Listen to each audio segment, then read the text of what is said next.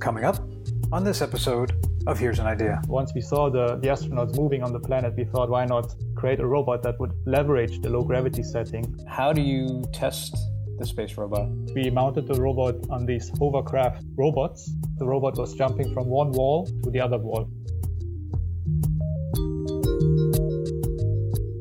Today's episode of Here's an Idea is brought to you by FoodTech Advanced Sensor Technology. FoodTech helps leading innovators like NASA shape the future by providing custom sensing and test and measurement instruments for groundbreaking applications. FoodTech solutions push the limits of measurement capabilities and development to reinvent and redefine sensor technology. Go to foodtech.com to learn more.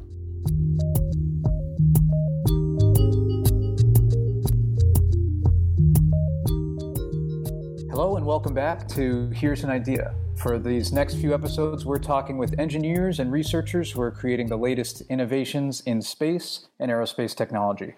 Our guest today is Hendrik Kulvenbach, a PhD student at the Swiss Federal Institute of Technology in Zurich. He's creating a bouncing robot called SpaceBach that's designed to jump over 6 feet as it explores the moon. Hendrik, thanks for being with us. Thank you. Hendrik, to start, since we're a podcast, of course, we can't see the robot. What does SpaceBach look like? So SpaceBach is a walking robot. So it pretty much looks like a black box with 4 legs. The dimensions resemble that of a medium-sized dog. So it's roughly 2.5 feet long, 1.5 feet wide. And if it's standing, the hip height is also around 1.5 feet. The robot has 4 legs, which are actuated by 2 motors each. So it has a knee flexion and extension joint, and also a hip flexion and extension joint. And the main structural materials that we used were carbon fiber and aluminium. So basically to make the robot as light as possible. And Hendrik, what inspires that kind of design? So we built this robot basically with this ability to perform mostly jumping locomotion in space. And therefore, we wanted to create a robot that is able to perform these highly dynamic motions that you would also find, for example, in a dog. And this is also where this name comes from. And the very famous animal on Earth, which does this type of locomotion, is the African springbok. So there we created this new word called SpaceBach, where we try to get the name space and the second half of the springbok together and create this new word called SpaceBach. Why is it so important for a robot to be able to jump when we're talking about space robots? So which walking motions are efficient also depend on the gravitational level. So if we as humans, for example, would do a hopping motion on Earth, we would find this not to be very efficient to get around. And I think everybody who has been to a gym, tried this a few times, would agree with that. That's rather exhausting. We also have this footage from the astronauts who've been on the moon and who would use a jump or a skipping gait quite regularly, and they find it the best way to travel. So it's basically because the human brain is amazingly adaptive and can really exploit this low gravity setting. So when we do the experiments here, we can show that the longer the flight phases are in a low gravity setting, the more efficient we can get around. And what are the technology components in SpaceBach that enable this kind of jumping? There are a couple of basic technologies that you would find in all the mobile robots and also in SpaceBach itself that are very, very much the same amongst all mobile robots. So there's a consumer-grade computer inside, there's a battery inside, there's an inertial measurement unit inside to estimate the state of the system, and of course motor controllers to be able to control the motors. Now what this makes special now for this type of jumping locomotion, we also integrated springs to make this motion very efficient so that we can store and recuperate energy. And we also implemented a reaction wheel. So the reaction wheel became very important. As soon as we spin it, we have a counteracting torque on the base, which allows us to control the pitch axis. And there we can make sure that it lands back on its feet. And how are the springs used? So the springs are in parallel with the leg kinematics. So this means that whenever we are landing, the springs are going to store some of this landing energy. And as soon as we want to take off again, we just recuperate the energy, basically get this kinetic energy back, and then perform the next jump. And with this, we increase the efficiency of the jump. So how exactly does the SpaceBach move? How high can it jump? What can it do? Or it can do tricks? The robot is force controlled. This is different to the stiff type of position control that you would find in industrial robotic arms. And we adjust this force that we apply on the ground based on some boundary conditions. So the boundary conditions are, for example, the friction. So we can only apply as much force on the ground as friction allows us. And on the other hand, we also have the constraints from the motors. So we cannot apply more torque to the ground than the motor would permit us to do. So in order to make the robot walk, we pre-program a gait pattern, so a certain series of footholds, and then also a trajectory that the leg has to do in the air.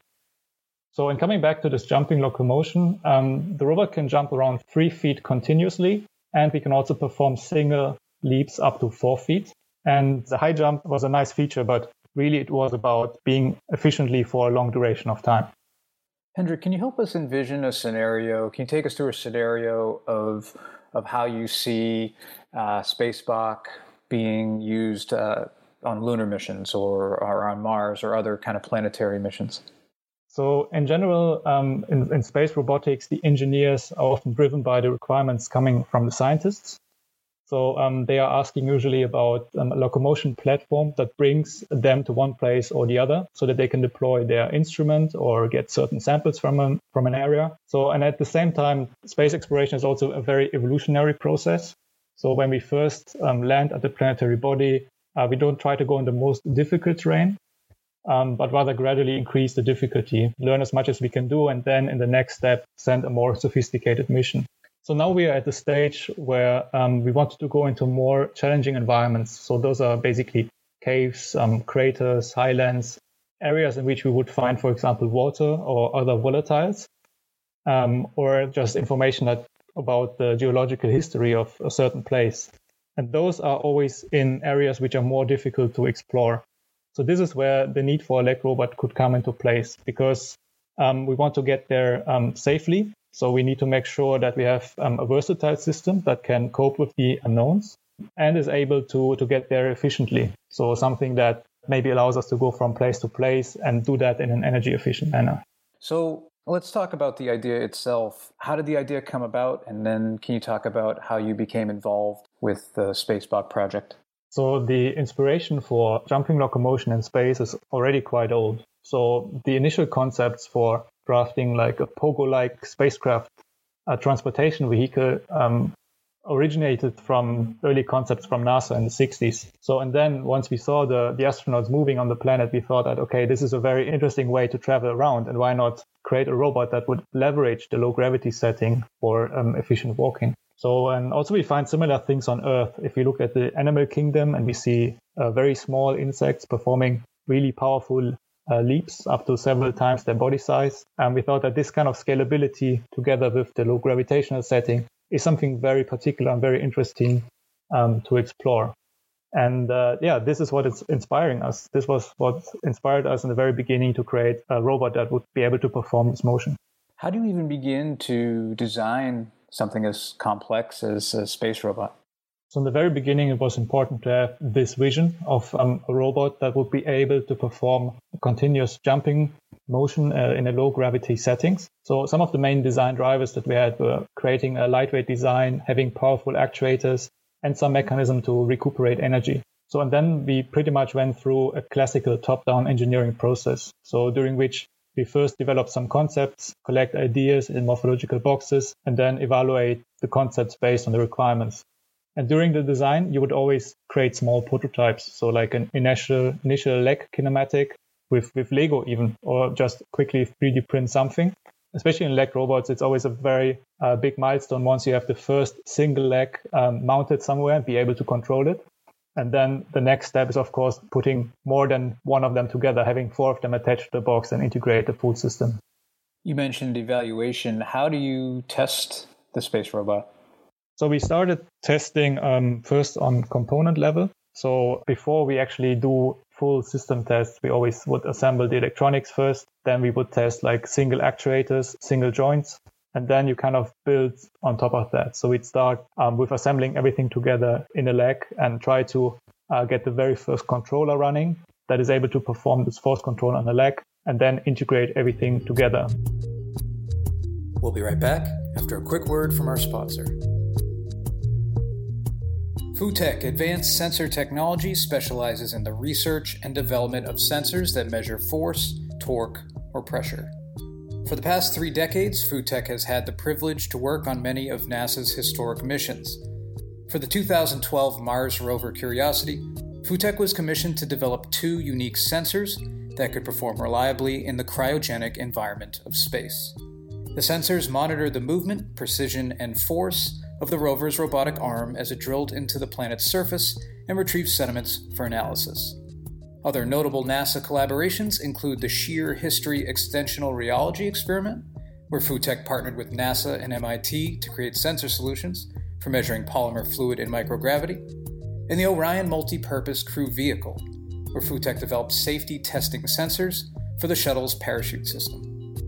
FoodTech is also proud to announce its involvement in the development of the new Viper lunar rover, which is scheduled to start mapping water ice on the moon in 2022. Go to foodtech.com to learn more. And now, back to our interview with Hendrik Kolvenbach.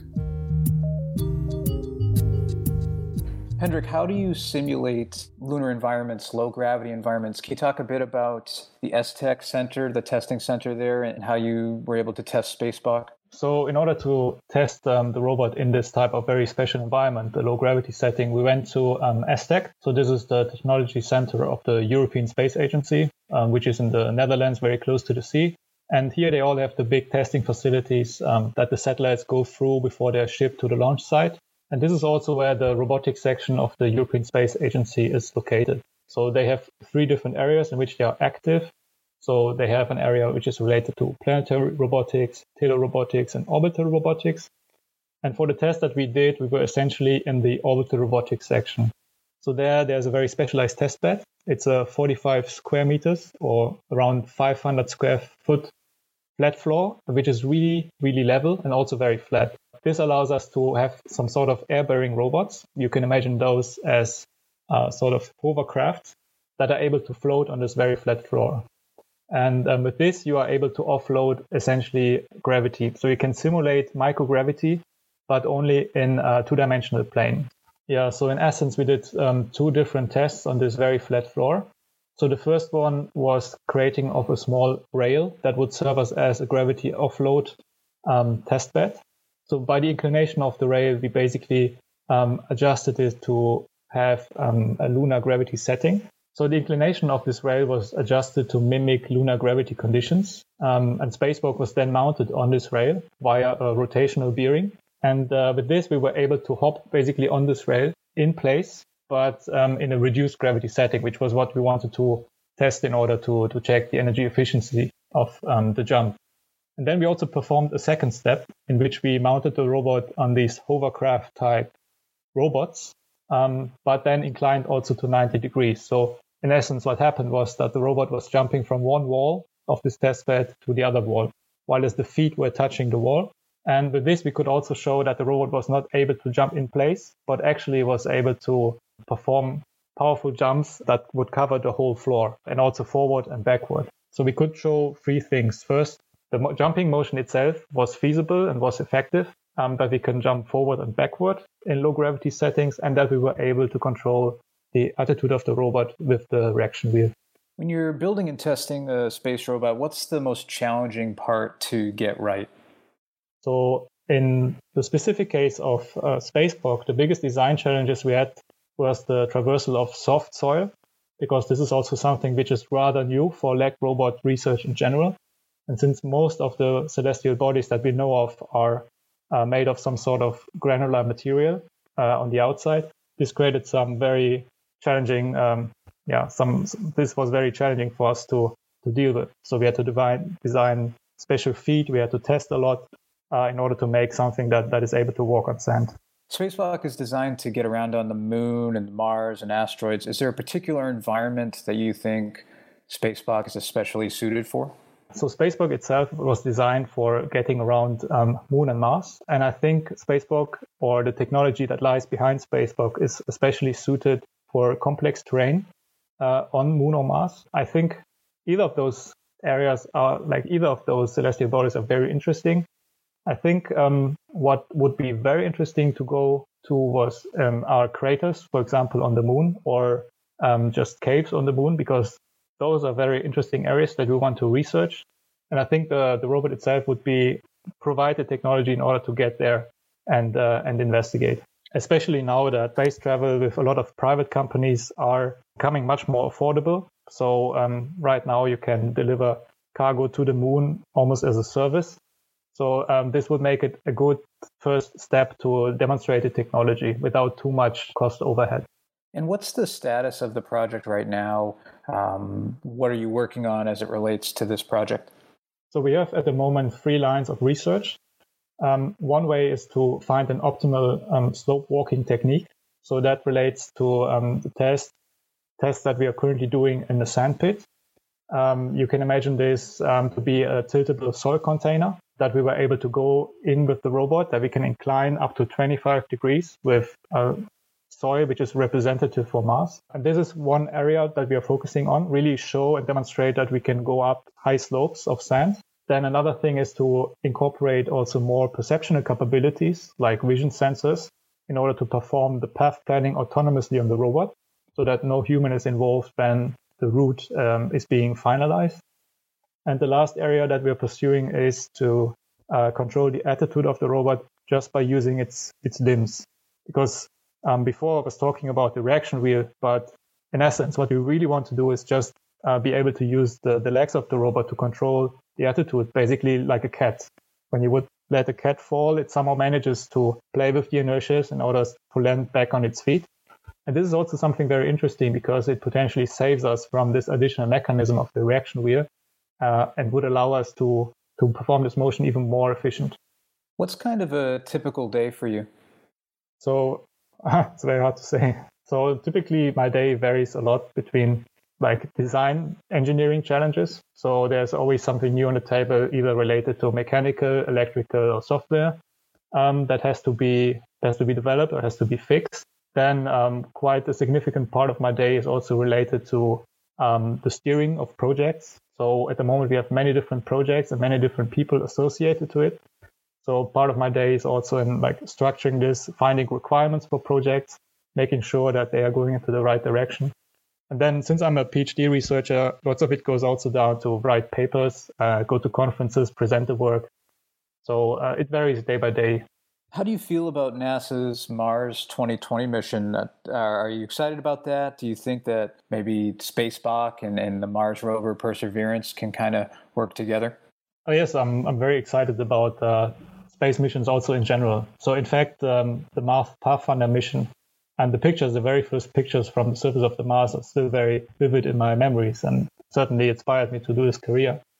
And yeah, I'm very excited for this rover. Also for the follow-up rover that's supposed to bring back the samples that the rover is supposedly collecting and bringing it back to Earth would be, I guess, a big milestone that I'm very excited to see. I'm also very excited for the other missions, like the ExoMars missions that we are developing in Europe and now was shifted to 2022, unfortunately, but also even the Chinese missions. So I think there's so much momentum right now in this whole space of private companies launching their spacecraft, different rovers being sent out. It's a really exciting time. And it's been a journey since 2017, I'm sure, from the idea phase to design to testing. And it's a phase that I'm sure a lot of our listeners are familiar with. Do you have any sort of advice about kind of lessons learned that you would give to our listeners about how to bring ideas to reality? I think what was very crucial in this particular project is that we had a really interdisciplinary team. And during the weekly meetings that we had, everything was always on the table. Every expert from every field was contributing. So we would have weekly meetings in which every engineer from the different backgrounds would present their ideas, and it all came together. And I think especially in robotics, which is so interdisciplinary, it's very important that everybody can contribute to the project, and all the knowledge of the different people is leveraged on, because I think there's nobody existing in robotics that can really say he's an expert in everything in robotics. So I think having this diverse team really helped a lot in order to progress rather fast. Are you working on any other kinds of robots to be used in space or on Earth? So I'm also part of Horizon 2020 activity. So these are research projects funded by the European Union. And here we develop inspection solutions that also have a leg robot in the loop. So in particular, we focused in Zurich at the task of inspecting different subterranean environments, so sewers in particular. sewers are quite vast in cities. There are many kilometers of underground infrastructure, which is not directly visible. And the question that we have here is how can we efficiently monitor the state of the concrete? I mean, so far there we have human inspectors that would walk through the sewer and inspect the canals visually and tactilely. But as you can imagine, it's not the most pleasant environment, and it's also quite dangerous. So we deployed a leg robot in the sewers with very specialized feet that was able to perform some sort of scratching motion on the concrete. And via the roughness, we were able to classify damages of the concrete. And the robot was also able to map the environment, like in a 3D representation. So with this system, we were able to monitor what is the state of the concrete in a sewer without being physically there. So the robot would just do this autonomously. That makes me think, is there ways that you can use Spacebok here on Earth as well? Yeah, so in principle, Spacebok is a dynamically walking robot. So you could also use the robot for many applications that we would find on Earth. So common things that we use in like robots for on Earth are industrial inspection tasks. So where you want to have a robot that's capable to walk in man-made environments. So talking about stairs, structures which are very difficult to overcome with wheels, for example. But then also disaster response is always a topic, because here we also have unstructured environments which you really want to carefully walk through. So those are all applications a leg robot like Spacebok can be used. Hendrik, where can our listeners go if they want to learn more about Spacebok? So if you want to learn more about Spacebok, I'm very happy if you would visit our website, which is spacebok.ch, or the website of our laboratory, which is the Robotic Systems Lab at ETH Zurich. Well, Hendrik, thanks for being with us today on Here's an Idea. We're happy to have you, and thanks for sharing your story about creating Spacebok. Yeah, thank you very much for reaching out to me.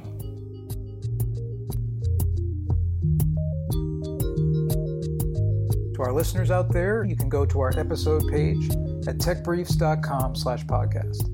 At techbriefs.com/podcast, you can also download all of our previous episodes of Here's an Idea. You can also get all of our episodes from your favorite podcast provider like Apple Podcasts, Spotify, or Stitcher. I'm Billy Hurley. Thanks for being with us on Here's an Idea.